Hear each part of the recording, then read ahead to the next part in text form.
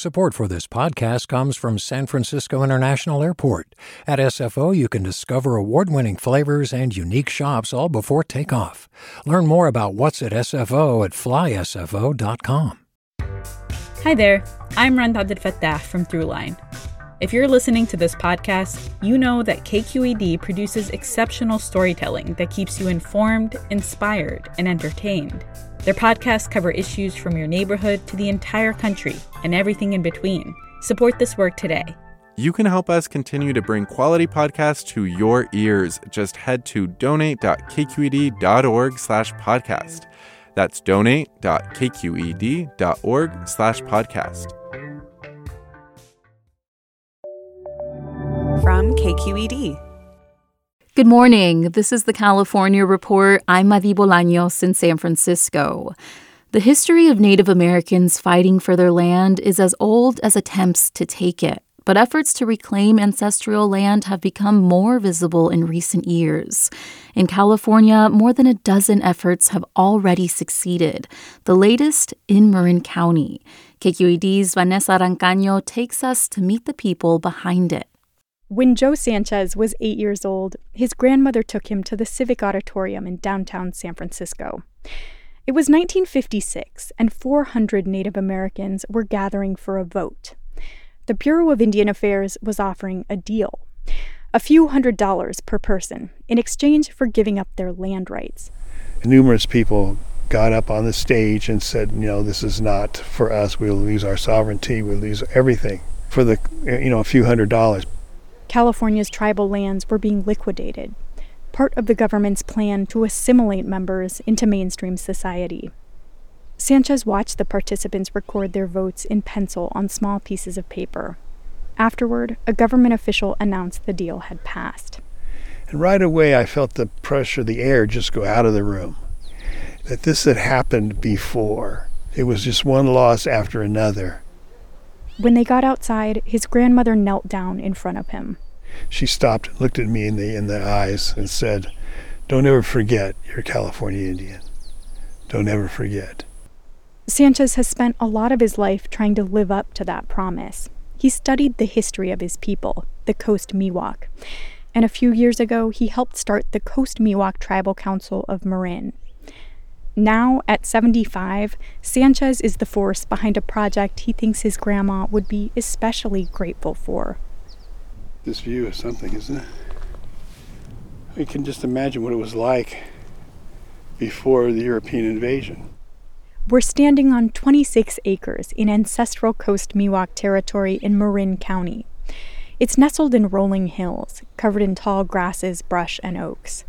Sanchez and the tribal council bought the land earlier this year. We needed a place to have ceremony, a place where we could do all those things that we always did for thousands of years. They imagined a place where they could bring together people with Coast Miwok roots.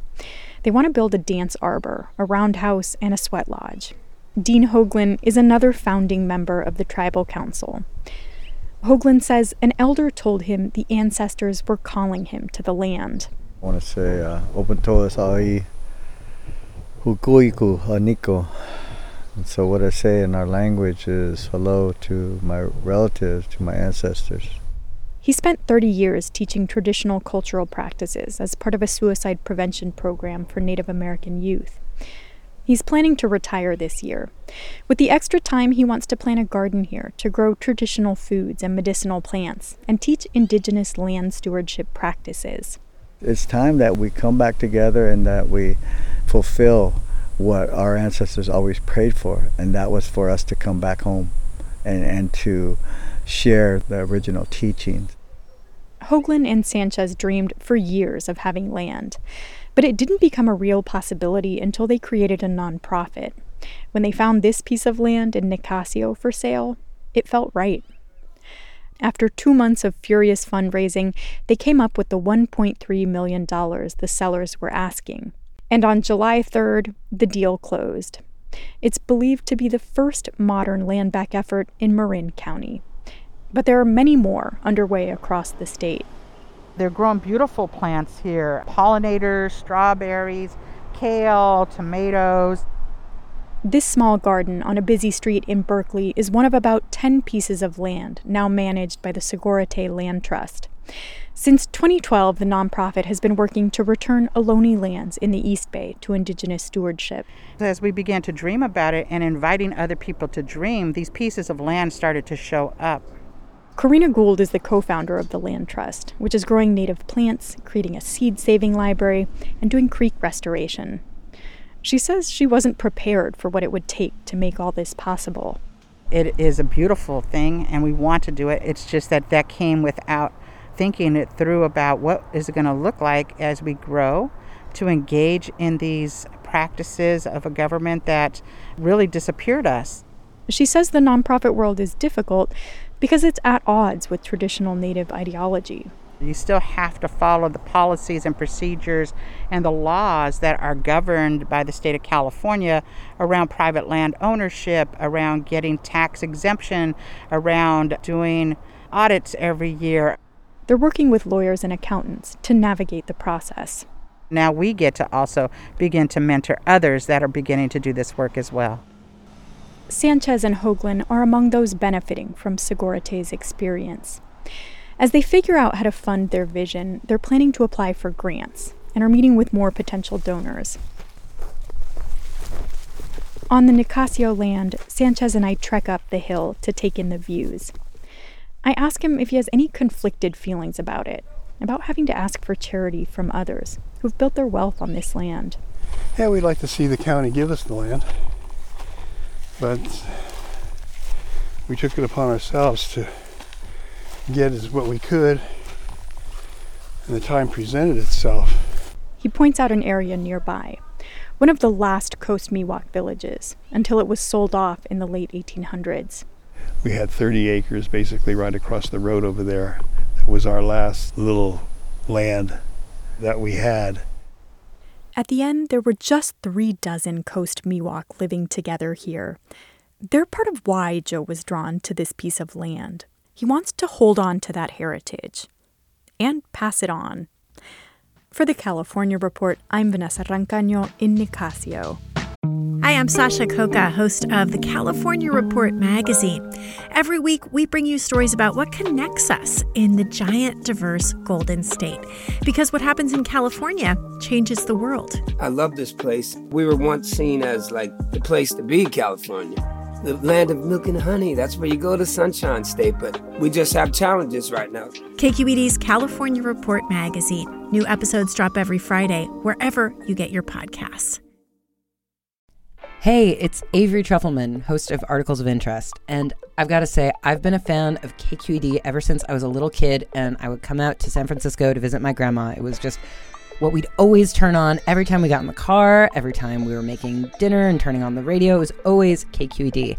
And then over the years, I've become a massive fan of KQED podcasts because this is local reporting at its best. These are answers to questions you've always wanted to know, interviews with exciting, unusual voices, necessary journalism, all told with love and care and artistry. And did you know that a majority of KQED's funding actually comes from members? It's just people like you and me supporting the programs they love, while also getting access to cool events, behind-the-scenes footage, and so much more. If you want to sign up and be a part of this amazing community, visit donate.kqed.org/podcasts to become a member today. That's podcasts with an S. Thank you for listening, and thank you for your support.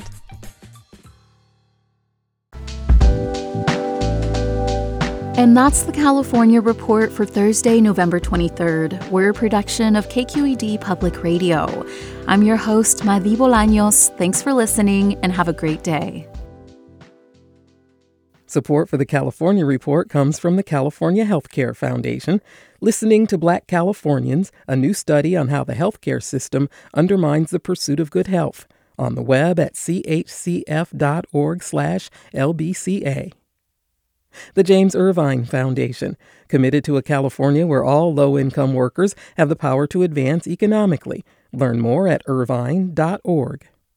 And Eric and Wendy Schmidt, whose philanthropy includes Schmidt Ocean Institute, advancing the frontiers of ocean science, exploration, and discovery, on the web at schmidtocean.org.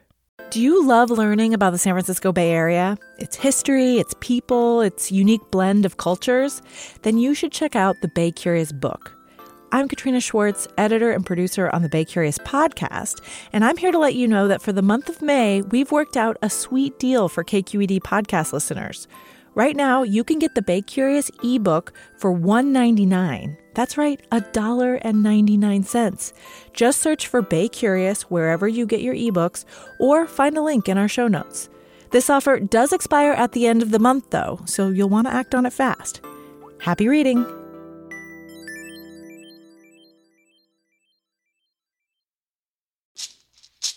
Hey, it's Glenn Washington from Snap Judgment, and if you love what you're hearing, and I know you love what you're hearing, please consider becoming a KQED member. You get special access to cool events, behind-the-scenes footage, and so much more. Plus, you'll sleep better at night knowing you did your part for the community you depend upon. It's in you. Please be in it. Visit donate.kqed.org/podcasts to sign up now. That's podcast with an S. Thanks.